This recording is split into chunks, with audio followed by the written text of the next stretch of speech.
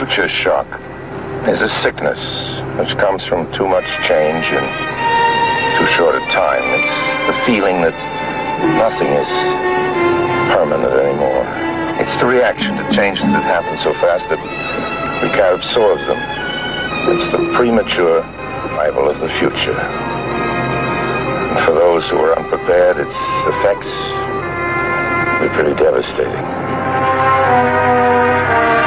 Welcome back, everyone, to the Geeks, Geezers, and Googlization Show, the home of Googlization Nation, where we talk with HR and business thought leaders about the crazy shift going on all around us and explore the disruptive convergence of technology, business, and people. Here are your hosts, Ira Wolfe and Jason Cochran. Hey, welcome back, everyone, for another episode of Geeks, Geezers, and Googlization, a podcast from the People Forward Network. I am Ira Wolfe. And I'm Jason Cochran. Thank you for being part of Googlization Nation. If you think this is just another podcast, think again. We are the heart and soul of the crucial conversations focused on helping you reimagine your tomorrow and exploring the convergence of people, technology, and business. Yeah, and Ira, today I'm really excited for our conversation. We'll have a guest with us here in a little bit, but for the first 20 minutes or so, we're just going to talk about a lot of the crazy shift that is going on. I know every week we have amazing guests on, and we'll be excited to continue that today in about 30 minutes. But we thought it would be good to take a step back, catch our breath, and maybe talk about some of those highlights and some of the things that have been going on many of the episodes that we've had recently. And there's so much going on. And for those that are watching and eventually will be listening on the podcast, one of the questions we ask at the end of show to our guests is, what's a book that influencing them, or what's a book that they remember? Being an older boomer, I can go way back, and there's so many books that have influenced me, maybe for that time, and then you forget about them. But just maybe 2 or 3 years ago, thanks to one of our guests that was on the show, he said, we have the 50th anniversary of Future Shock coming up. Really forgot about the book and went in and dug around. And for anybody that's looking, you can see this is the original book, 1970, by Alvin Toffler. And what's really incredible, and in fact, I'm going to play a short video here. Now, this is Orson Welles, somebody else from our past. People may remember him if you like the scary old movies. But for many, maybe some of our Gen Z and some of the younger millennials don't remember. But I want to show, there's a short clip from a documentary that I think this was in 71 or 72, that Orson Welles described what future shock was. So hopefully all this technology will work. So let me find, here it is. Future shock is a sickness which comes from too much change in too short a time. It's the feeling that nothing is permanent anymore. It's the reaction to changes that happen so fast that we can't absorb them. It's the premature arrival of the future. And for those who are unprepared, its effects will be pretty devastating. Love the old music, right? Absolutely. Very foreboding. Listen, I don't even know if you were born when that came out. I may not have been. So I'll date myself here, 1979. So it's possible. Your parents weren't even thinking about you at that point. That's right. But Future Shock, I mean, when you think about that, now this is 2020 was the 50th anniversary of that. The book came out in 1970, but he was talking about that. And think about the vision that even then, that things were moving so fast, technology was changing things so fast, that our lives were changing so quickly. And, growing up in the 50s, 60s, and 70s, I mean, there was a lot going on. I mean, in the 60s, there were 3 major leaders in our country that were assassinated. I mean, that sounds like third world country stuff. I mean, we had JFK, we had RFK, and we had Martin Luther King, all assassinated within a 5-year period. I mean, that's just crazy. And then we landed on the moon. We had the Vietnam War. We had gas challenges, inflation. We had shortages of gas. I mean, it was absolutely bizarre, and things were just out of control. And now we've just accelerated it. But when you think about going forward 50 years in 2020, with so many people stressed out, what we talk about, next week we're going to be talking in Indianapolis together on the no BS workplace, and BS, by the way, is burnout and stress. Absolutely. It's going to be a fun time. And, you talked about how that video is talking about how so much change happens in such a short amount of time. And absolutely, I'm sure that causes future shock sickness for us to change. But I also wonder, Ira, how much of this is due to the fact that many things that used to be stable aren't as stable anymore. Our economy right now, inflation is on the rise. It's sounding like the feds are going to raise interest rates again to try and start using some of their tools to bring inflation down. There's the Russian-Ukrainian war. There's us still coming off the tail of the pandemic and wondering what COVID will look like in the fall and winter, potentially with some new variants. So I imagine a lot of it is, there's been a lot of change in a short amount of time, and there's still more change to come. But I also wonder sometimes, are we also just feeling a lot more unstable because the ground underneath us isn't as secure as what it was? Certainly, there's a lot of people who have changed jobs. Many of them have changed jobs and actually made more money, which is a good thing for them. But just a lot of change in a short amount of time. And during a time right now we're going through where there's a lot of upheaval and a lot of uncertainty. And so certainly excited to be with you next week here in Indiana at the HR convention, where we will have the opportunity to share what are some adaptability skills that people can develop, but organizations can develop too, to, as you put it, be more like water, so that regardless of those external circumstances, you have a tool set that you can rely on to help you navigate and thrive whenever things are changing quickly, or whenever the foundation and the stability of things that you've known for so long aren't there anymore. We talk about this all the time and every week. I mean, that's what our show's about, is helping people get through this, to understand it, to maybe provide some security, maybe a safe place to learn how to cope better, because there's so many things going on. And we've got a couple exciting things that are going on in the background that we don't always get a chance to talk about, because there's a guest, and we will have a guest. John Byrne is going to be joining us in a few minutes here. And we've got an exciting announcement on that as well. But one of the things that we hope that our episodes do is that they're educating people, they're creating awareness, that they're learning from those. But we are now going to be able to provide SHRM credits for each episode, and we're really excited about that. For anyone who's interested, they need to reach out to us to get the code and so forth. And there's also to verify that you actually listened. We need to make sure that we're doing everything right. There'll be a little bit of a quiz, just kind of a couple learning points, just an acknowledgement. It's not a pass fail, but it's just some acknowledgement that you listened, and you'll be able to get at least a half a credit, 0.5 or more, depending on what the episode and who our guest was and the topic. And we'll be doing some packages. So that's something I hopefully will reward, be a little bit of recognition for people that, our growing audience. And many people I know are active participants in SHRM, and hopefully we can help them continue with their education that way. Absolutely. We're excited for that. And I mean, let's face it, this is the way people learn now, right?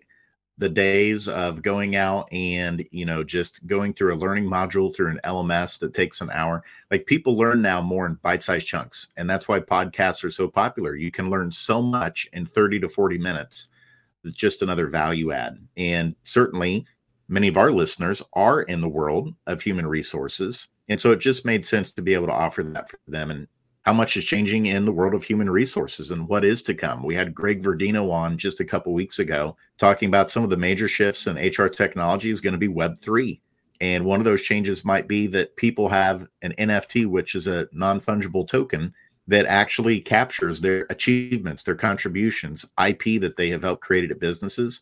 That'll be like a running log that travels with you so that people know what your skills, capabilities, aptitudes, achievements are, so that you may no longer have to have a resume or a curriculum vitae, but you'll actually have an NFT on the blockchain that's verified that shows the work that you've done. And so with all of this shifting and changing in HR, we are happy to be at the forefront of offering amazing guests that are helping us sort through this and understand it, and now be able to offer those credits for HR professionals to continue their professional education. No, absolutely. And When you're talking about micro-learning, we're also excited to announce the AQ Plus Mindset program is now available. We're working on the resilience, but the mindset is out.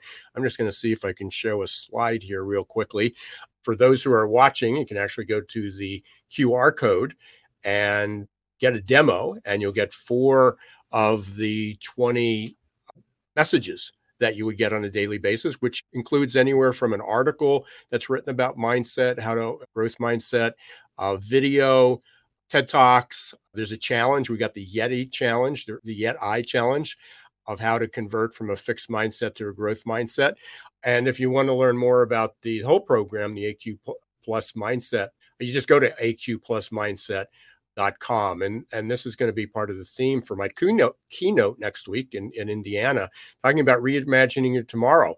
And we're talking about all the complexity. And yes, life is more complex. It's more volatile. It's more uncertain. It's more ambiguous, VUCA. We talk about that all the time. We individuals need more advanced skills, and we both agree, and a lot of other people agree, that growth mindset is really one of those fundamental parts that people just have to not only just have a more open mind, but they're going to have to be willing to take some risks and changes. People are taking a lot of risks. They're quitting their jobs and they're moving on. But the challenge with that is now there's a lot of people that have regrets, and whether they didn't think through it, or they think they made a mistake, or it's a little hard. They have to meet new friends. They have new routines. How do people get through that? So it's beyond just growth mindset. But the first step is having that willingness to take a leap, have some faith in themselves, to try something new, be willing to make a mistake. If you, for those people who did accept new jobs and you have some regrets, it doesn't mean you made a horrible life decision. You tried something, hopefully you learn from it, and now you move on. It doesn't mean you have to go back to where you were, but maybe there's another better opportunity out there. And so many people just say, I should have never done it, and now I'm never going to take a chance like that again. I'll just be miserable in my same old job for the rest of my life. I'll be stressed. I'll be burnt out. And they'll just take those circumstances. So it's pretty exciting that we have that. And it's so important, Ira, that growth mindset, because let's be honest, the mental health data are really scary across the country, across the world, but particularly the United States right now. The American Psychological Association, just in February, took a survey to see how stressed people are, and it's at the highest levels in 40 years. And a lot of people are walking around with what I call high functioning anxiety. And this is what it looks like on the inside. Here's just a list of some things of what it looks like. I'm sorry, on the outside first, and then we'll talk about on the inside. So people with high functioning anxiety on the outside look like they're hardworking, detail-oriented, high-achieving, ambitious, perfectionistic, organized, and well-prepared. So a lot of good characteristics there. But sometimes those things can get into a fixed mindset, especially the perfectionism. And then on the inside, what that high-functioning anxiety looks like is that we tend to overthink. We get overwhelmed. We get burned out. We have a tendency to need to be busy. There's self-doubt. We can turn it into people-pleasing or trouble saying no. And so the AQ Plus, the growth mindset, really helps people take a step back, hop off of that hamster wheel, and think about what are the mindsets and beliefs that are really critical to become more adaptable and not just operate in those anxiety patterns that we often have just learned to cope with, that become second nature and become habits. And that's why it's the high functioning anxiety, is because you're still doing okay at your job, but on the inside, it's taking a toll on your health. It might be taking a toll on your relationships. And the AQ Plus growth mindset is going to equip people to become more fluid, more flexible, getting comfortable making mistakes and learning from those.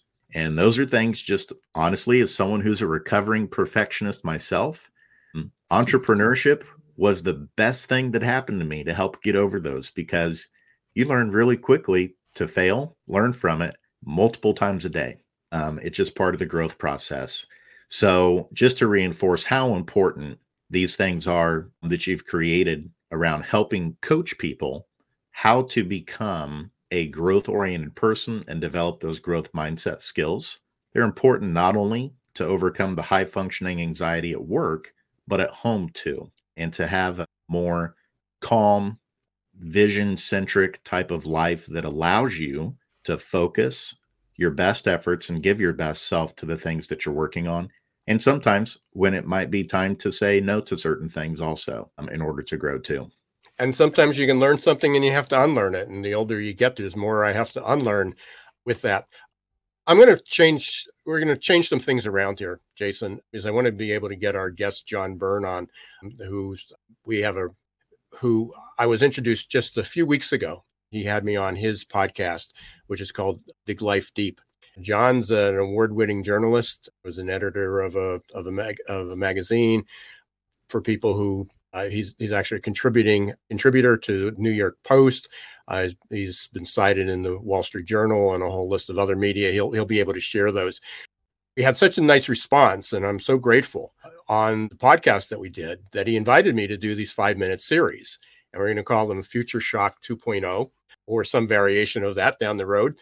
I'm going to bring John on, but what I want to do is, there was a new study by Deloitte, and I want to get, this is going to be some of the things that we talk about on John's podcast as well. And that's why I'm introducing it, and also get his feedback on it a little bit as we learn more about him and his new on this podcast. That Deloitte released a survey about women in the workplace. The last 10 years, they call it the she session because there were so many women that dropped out of the workforce because they had to be caregivers, mentors. Somebody had to be home with the kids. Somebody had to take care of the parents and the relatives and everything else. But the stress is getting worse. Amazing statistic is that 53% of the women that were surveyed in this Deloitte report, 53% are more stressed today than they were a year ago, which is bizarre.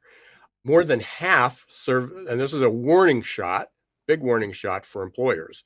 More than half of the women surveyed said they were going to quit their jobs within the next 2 years, which is pretty scary. 46%, almost half, said they felt burnt out. And that was the number one driver they were looking for new employment, going back to what you shared about the stress and anxiety and this future shock feeling. 44, now this is nuts, 44% said they felt that they got adequate mental health support from their employer. Less than half. For all we do, we're talking about creating that psychologically safe space. People are talking about what can we do differently. We're going to be people first, people forward. People are going to be our most important assets. We're going to do all these things. And then yet half of the women that are working are saying, we don't think we have the employer support.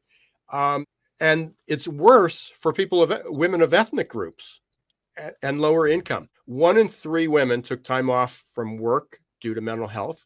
Half rated their mental health as poor, and just 10% said they plan to stay with their current employer for more than 5 years. I mean, some real warning shots there. So I think that's a good intro to bring John on, because beyond what and he'll hopefully clarify this or expound upon it, his Dig Life Deep podcast explores issues beyond this. He's talking about inflation, the economy, the demographics, the politics, the global tensions.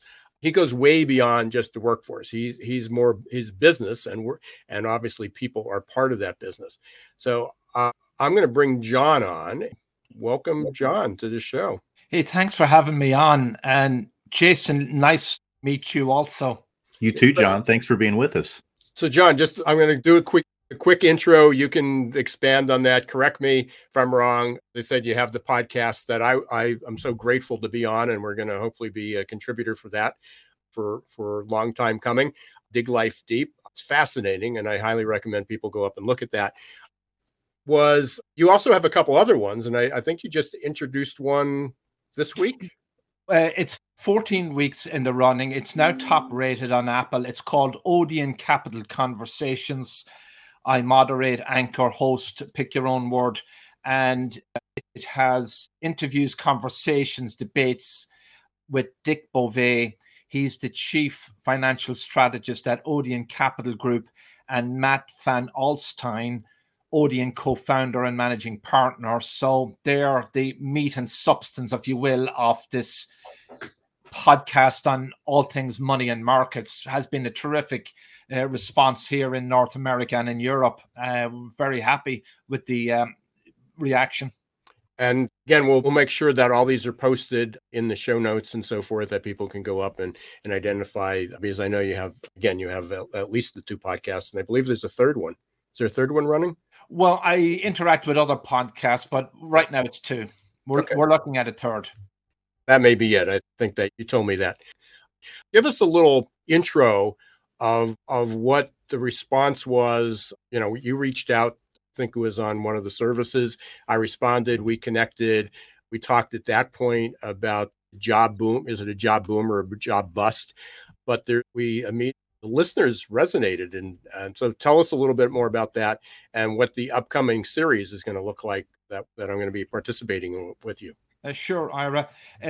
The show aired April the 1st, and we looked at the jobs market in America and then more broadly globally. And you were the expert I brought on, and you identified, which was really interesting to me, the fastest growing jobs in America and the most in demand. So I had to kind of wrap my head around that. The in demand jobs are all the obvious ones, I suppose: retail, McDonald's, services. Nothing wrong with those jobs. They're great jobs for some people. Maybe not if you want to have a middle-class career and support your family later on, but, transitory jobs for some people, and for others, part-time jobs. And the fastest growing jobs, again, some of them are obvious, but others not so obvious, in high-tech, engineering, IT, the sciences. And so we got into that, and you analyzed the pluses and minuses of the way the labor markets are structured in America. And one of the interesting things was on the area of immigration, allowing professionals to have a visa to come in here and work. So we covered all of that, and you gave us an enormous amount of statistics and took us back to the 1950s, Ira, and compared the demographics in the 50s to where we are at today. That was particularly striking because you showed up some of the trends that I wasn't actually aware of. It's an incredible number. And, certainly one of those that I know my listeners have heard is the decline in male participation rates since 1950. It used to be that between 8 and 9 men of working age had a job. Now it's a little over 60%. So it's almost a 25 to 30% drop in male participation. The common question we always get is why? Are they just sitting at home and basking and getting government checks? And some are, but there's a large number of men who are incarcerated, opioid addiction, disabled. So there's a long list. Also that as you heard us speaking before about women in the workplace, at that point in 1950, 1.5% of women went to college. Now 60%, all college graduates, are women. Yeah, it's amazing. It's a huge jump. So jobs became more complex. Skills were required. Men still were filling those the blue collar jobs, the jobs requiring only a high school degree, and got away with it for many, many years. But now even the trades, other than swinging a hammer and cutting, and being able to use a saw, if you're in plumbing, electrical, welding, you're a technician. You need technical skills to be able to do those jobs. When I always bring this example up, HVAC, when they come here, I've got a computer running that just happens to heat and cool air. It's no longer an old boiler with moving parts, and they come in and they swap out the parts. Now they have to go reprogram, the thermostat. There's boards, computer circuit boards that are running it just like your car. A car is a computer on 4 wheels. Yeah, right. That's the world has changed. But you did mention those jobs in the vocational sector. And we asked the question, why can employers not find enough of these quote unquote blue collar middle class workers?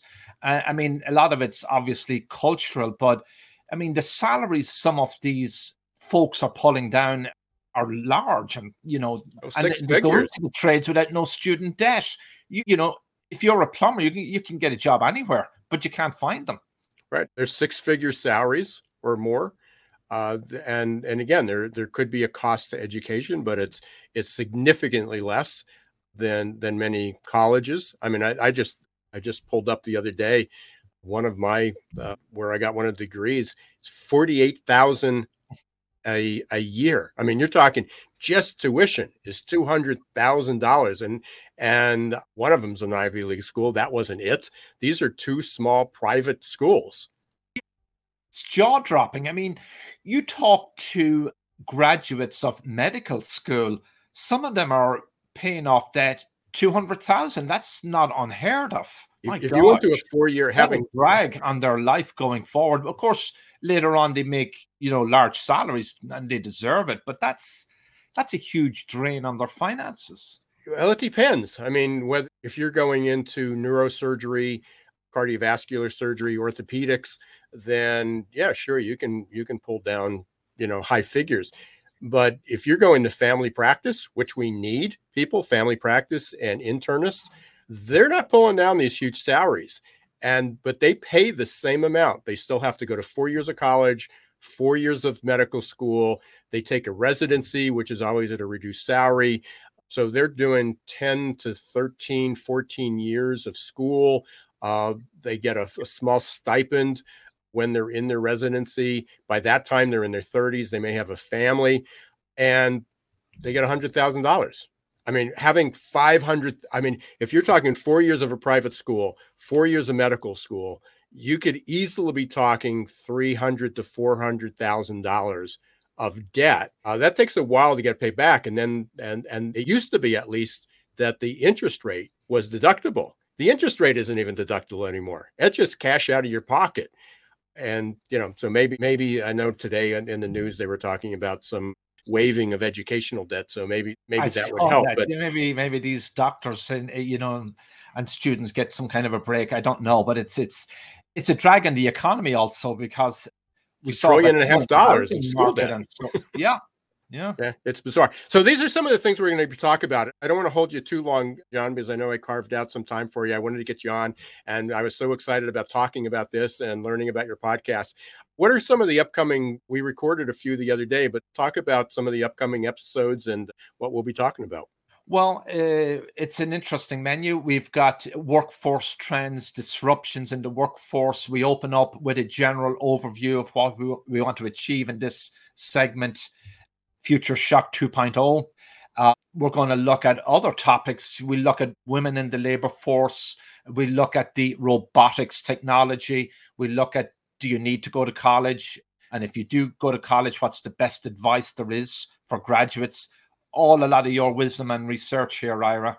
And thanks. Yeah, and I'm so excited about that. So hopefully we'll have as nice a response. The first episode, well, you can go listen to all the Dig Life Deep episodes now on Apple and any place else that listen to podcasts. How can people get a hold of you, and when does our first episode drop? I'm planning to have the first segment drop this Friday, working on that as we speak. And people want to get a hold of me, I'm up there on Facebook, Dig Life Deep. I have my own website, John Aidan Byrne. I'm up on Instagram, Dig Life Deep, LinkedIn, John Aidan Byrne, Twitter, Dig Life Deep, or my own personal one, John Aidan Byrne. If they want to email me, johnaidanbyrne@optonline.net. And we'll have all that information in there for the listeners. If you're listening and driving or whatever you're doing right now and you can't write that down, no worries. We'll make sure we have those links in the note. John, I'm so excited about this. I appreciate the opportunity. Love the podcast. I'll be excited to listen to the new one, to your other one as well. And thanks for helping. Yeah, Ira and Jason, thank you for having me on. Keep up this great discussion. I was really into it earlier, and you're talking about chaos in our society. Great topic. Thank you. Thanks, John. Thank you. Appreciate it. Fascinating. Love talking to John. And again, I highly recommend you check out the Dig Life Deep podcast, because the range of topics is fascinating, and he's certainly a super well connected guy. We're going to take a short break here, and we're going to hear from a little bit more about adaptability, and then we're going to come back, and Jason and I will start to wrap things up.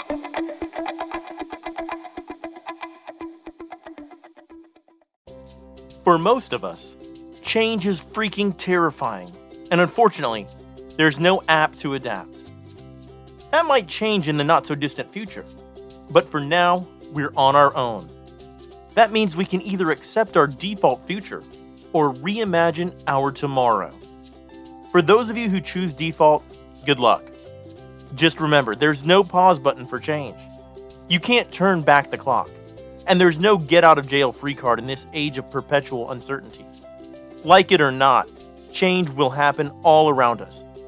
And that change is not becoming just more disruptive and frequent, but volatile, uncertain, complex, and ambiguous, or VUCA. Fortunately, you can make change work for you and turn it into your personal and competitive advantage. Reimagine your future to one in which you're living with purpose, you're happy, and you're growing, thriving, and flourishing. If you're ready to rewrite your next life chapter and regain control of your destiny in this never normal world, your journey starts here. Contact the leader in adaptability and making change work for you, your team, and your organization. Ira S. Wolfe, adaptability.expert.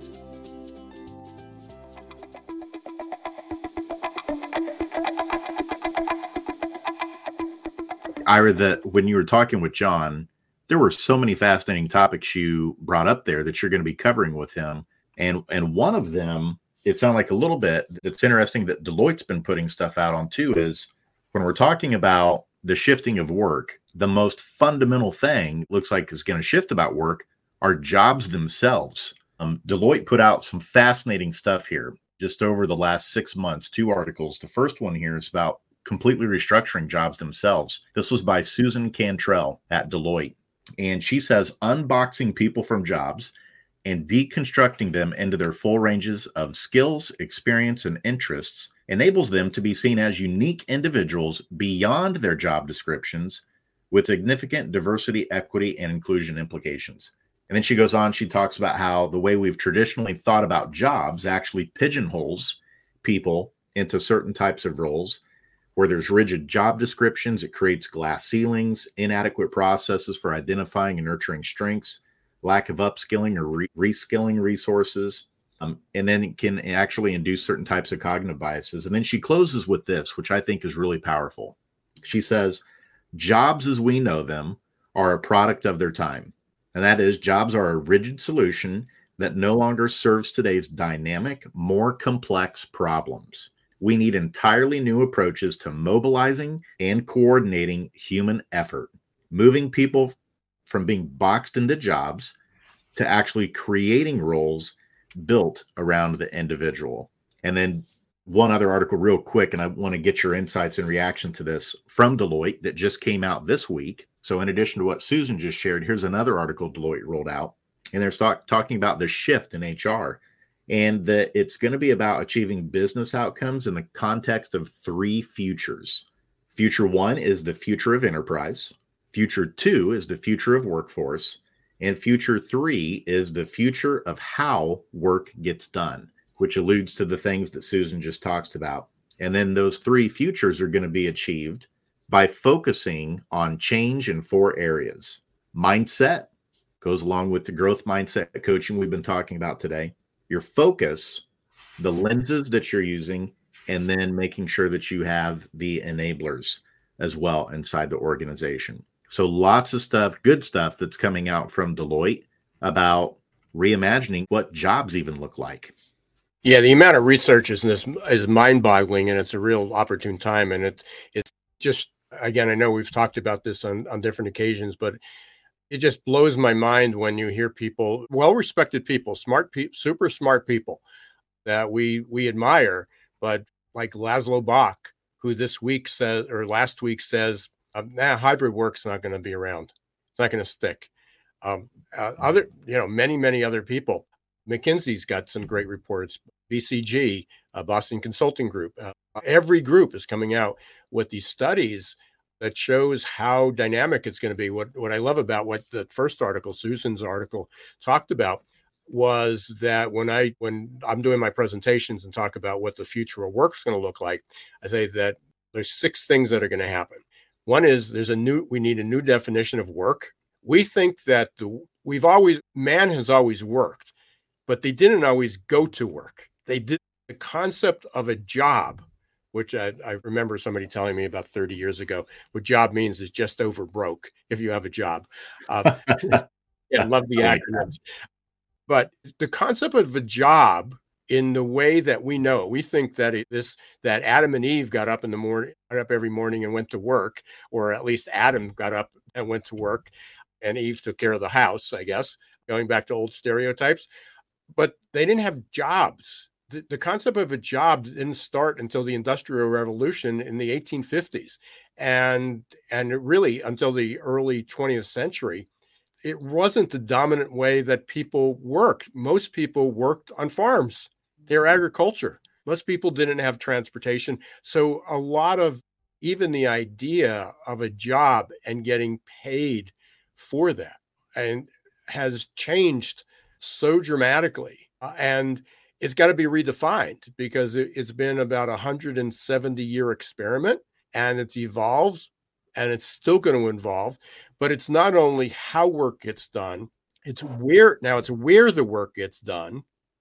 And then that means, what's the organization look like? So there's a redefinition of the workplace, of just the very definition of work. And there's a redefinition of organizations. And I know this goes back to the Web3, but DAOs, decentralized anonymous organizations. I won't say it's not far off, because there's some that exist already. Will it be mainstream in the next, by 2030? Probably not. Are there going to be more and more organizations that are DAOs? Yeah, absolutely. And we need people that are our guests, our experts that study this all the time. But by 2050, is that going to be 30 or 40 or 50% of the way of the organizations that we work for?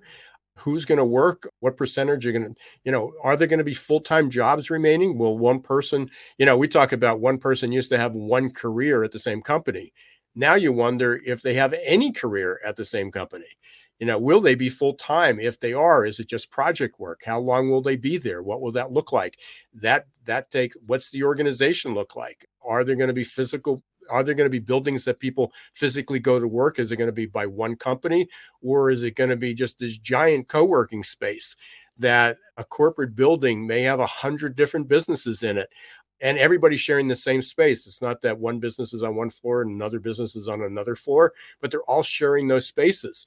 And some of the people may never show up to work there. Maybe people won't be on your payroll. Could be people who are anonymous, that, again, because of the blockchain.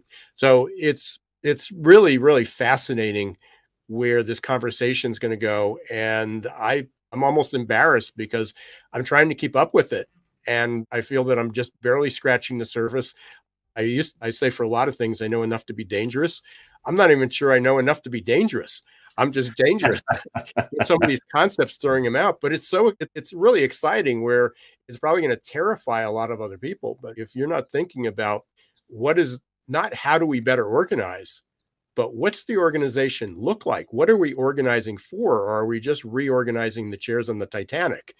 What's leadership look like? I mean, we talk about flattened organizations. It's not just what we did in the 1980s, get rid of all the middle management. Now you cut out a layer. It's going to be much more complex than that, which then means that everybody needs to be educated differently. Managers need to be trained differently. Leadership needs to be trained differently. And then it's a whole threat to I was thinking about this earlier today. It's a threat to the very way that even our government is organized. I know that there's this movement about school debt. Let's say that we made education free. I mean, obviously it's going to affect jobs. Somebody's got to pay for it. It's not going to be free. What's that look like if everybody's entitled to a free education? That doesn't necessarily fix the job shortages, because I can get an education and graduate just like now. You pay $200,000 and graduate with skills that no one wants to buy. If it's free, then I don't even have to have a commitment. I don't have to worry about paying it back. So do I go to school, learn something that I'm interested in, but there's no employer in the world that's going to be willing to pay me for it. Somebody's footing that bill. How does that change education if education's free? Every issue we talk about, how do we change it, is a rabbit hole that has so many variables. And I think that's what's so fascinating, not only our discussions, but bringing in all our presenters and all our guests. And then it's like, oh, I can see how what this guest is talking about, another one has a solution, but the same solution becomes a problem to what the first solution that somebody suggested. Exactly. And I think one of the perfect examples of that real life that probably everyone can relate to is if you're going out to fast food restaurants to try and go get a burger or a taco after like 10 o'clock, and you're used to the way things used to be, which is those kitchens and those restaurants were fully staffed or they're open 24 hours a day, like Taco Bell, McDonald's, White Castle. My guess is your experience has been, if you've tried to go to some of those here recently, they're closed. Or if they're open, you'll get a response of, well, we only have one person on staff, so we're going to have to close early tonight, and we can't serve you. So those are some of just the small things I think that we're starting to experience just on an everyday basis in our everyday lives. They're telling us, okay, something's going to change here. And one of the changes that's going to happen is a lot of those types of jobs that people don't want to do, we're not going to go back to trying to get people to do them. What's going to happen is those are going to be automated. And I saw an article recently where there's a burger restaurant, I think it might have been in California, where they actually have the fry cook is a machine that's actually rotating and cooking the fries. And so eventually you may have autonomous fast food restaurants that are serving and doing your food. And that's the next step of human evolution too, because we need to be equipping people with skills to solve the more complex problems that we've referenced today. We don't need necessarily more people going out doing more of the mundane, repetitive type stuff. There's honor in doing that type of work, but we want to help people prepare for the future. And the fact is, those types of jobs will be replaced by technology. And so now we need to start taking the next step forward to give people the skills to solve the more complex things that can't be done alone by machines. As we open the show every week, we talk about we are not just another podcast. We have crucial conversations, and we're having these crucial conversations. And I know we need to sign off soon, but what's mind-boggling is, and this is almost 20 years ago, when Tom Friedman's book, his first book came out, The World is Flat. And I had that book and I was reading it. I was going out to visit a hospital client of mine in Missouri. And it's in Cape Girardeau. And I'm reading the book and I get to the point where they talk about what the future of fast food will look like. And again, he was talking about automation and replacement. And he said, if you go to this, there's a McDonald's in Cape Girardeau, which is where I was headed, that if you go there at second or third shift, and it was open 24 hours a day because it was right off the interstate, that when you have your order taken, when you do the drive-through and they ask you, can I take your order? That the person listening to the order was in Nebraska in a call center, and they took the order and then they relayed that to the person inside. There was only one person inside at that time. That was 20 years ago. And somehow everybody went back to the old way. It's like, oh, that'll never work. And part of it was the technology, talking through the phones, the microphones and the speakers were horrible. They're still sometimes not very good. But now you can have that person somewhere. Now it may be AI. It may be an AI voice, takes your order, delivers it to a robot or a machine that French fries it. I know they're making pizzas that way. There's actually a chain that has all automated pizzas. Again, that's the future. Now, people can say they like, you don't go in now. You don't talk to anybody. It's a pain in the butt. You sit in your car. There's long lines. There's a long wait. To be able to accelerate that. And, there's going to be a place to have that in-person, human-to-human customer service. But fast food was designed to be fast food, which isn't always very fast. So there are certain jobs that are going to be replaced. But the amazing thing is for every robot that's built, it creates more jobs because somebody has to build it, program it, maintain it, repair it, install it. So there's a whole set of new jobs. Somebody that just says, I'm not very good with technology, or I don't want to have to work that hard. That's part of our challenge, right now, is getting people to have a different mindset. No, you don't have to maybe if you don't like technology, you don't have to work You don't have to be good at technology, but you're going to have to be good at technology to get paid, because you're going to have to learn how to open your smartphone, download your app to receive your money. So we can wax on for a long time, Jason, but we're at the end. This was fun. We have to do this more often. Absolutely. I mean, there's so many incredible guests we have, and John was great today. But sometimes it's nice to take a step back and recap some of the more recent themes and episodes and topics we've been doing, because we always say, where does the time go? Sometimes it's nice to take a step back and, unpack things a little bit further. But we want to thank you, Googleization Nation, for tuning in today. If you have not subscribed to the podcast on your favorite platform, we'd appreciate that. And also, if you would be kind enough, we'd love it if you'd leave us a review. Absolutely. And I'm Ira Wolfe, and thank you for being part of Googleization Nation. Thank you for being a regular listener for Geeks, Geezers, and Googleization. And until next time, don't let the shift hit your plans.